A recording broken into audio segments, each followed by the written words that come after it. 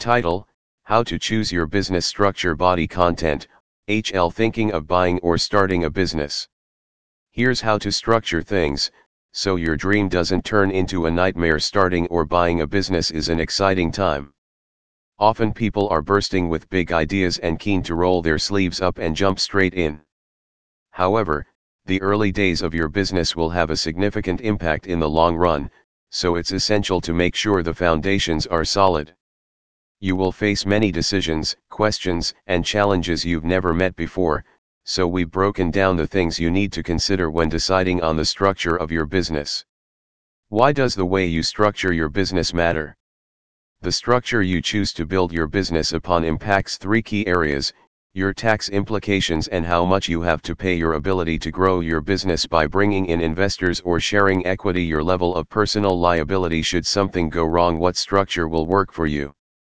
There's no one-size-fits-all, which is why it's important to understand your options, your goals as a business, and which structure will help you achieve them. There are 5 main options. Sole trader. A sole trader is a person trading as an individual responsible for all aspects of the business. This is the simplest way to start a business and often the cheapest. When it comes to paying tax, you'll pay tax on your earnings as if it were personal income. However, as you are trading in your own name, you have direct responsibility for any debts, losses, bankruptcy, or liabilities should something go wrong. If you find yourself in a lawsuit, any assets in your name are fair game. Also, growing your business becomes more complex as structuring as a sole trader prevents you from bringing in partners. Partnership. A partnership structure involves 2 or more people going into business together and equally sharing the income and liabilities of the business. It's relatively straightforward and inexpensive to set up and can work well if you have deep level of trust in your partner. Where things may go wrong is when it comes to each person's responsibility to repay debts. In a partnership structure, you're not only liable for your share of the debt but anything owed by the other partners. Company. A company structure works as a separate legal entity with the same rights as a natural person. Business operations are controlled by the directors and owned by the shareholders. It's a more complicated structure to set up and comes with higher administrative costs. However, the benefit of a company structure is that shareholders can limit their personal liability and will not be personally responsible for any business debts or lawsuits that arise. Company directors can, however, be personally liable for the company's debts and regulatory action can be taken against them where they breach the law. Discretionary trust.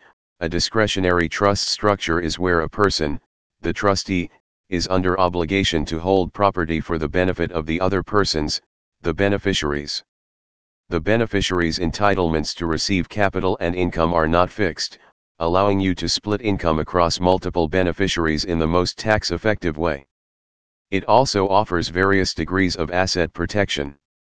However, a discretionary trust structure is only recommended if you plan to go into business with people directly related to you. Unit trust. Finally, a unit trust is similar to a discretionary trust, however, the beneficiaries have fixed entitlement to capital and incomes. It's a less regulated structure than a company and provides less flexibility around income splitting and asset protection than a discretionary trust. 3 questions to ask before signing on the dotted line. Now that you have a better understanding of each business structure, ask yourself these important questions to decide which is right for you. Are your assets at risk if you set up as a sole trader or partnership? If something goes wrong, anything in your name, including your house, car, or savings account, could be taken to cover debts or lawsuits. What are the dangers of putting all your businesses under one entity? Owning and operating your business and assets under one entity could bring down the whole deck of cards if one part of your business fails and leave you unprotected and liable to considerable losses. What's your end game? Do you plan to sell your business down the line, or will it be inherited? Succession and estate planning need to be factored in from the outset.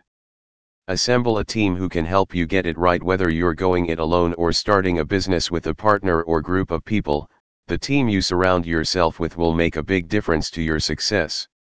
And that includes the professionals you enlist to help, such as lawyers, accountants, and financial advisors. Make sure that everyone is working together in harmony and aligned with your goals. Hopefully, you're feeling more confident in building a stable foundation for your business. If you're ready to get going or just need a bit more advice, please reach out for a chat.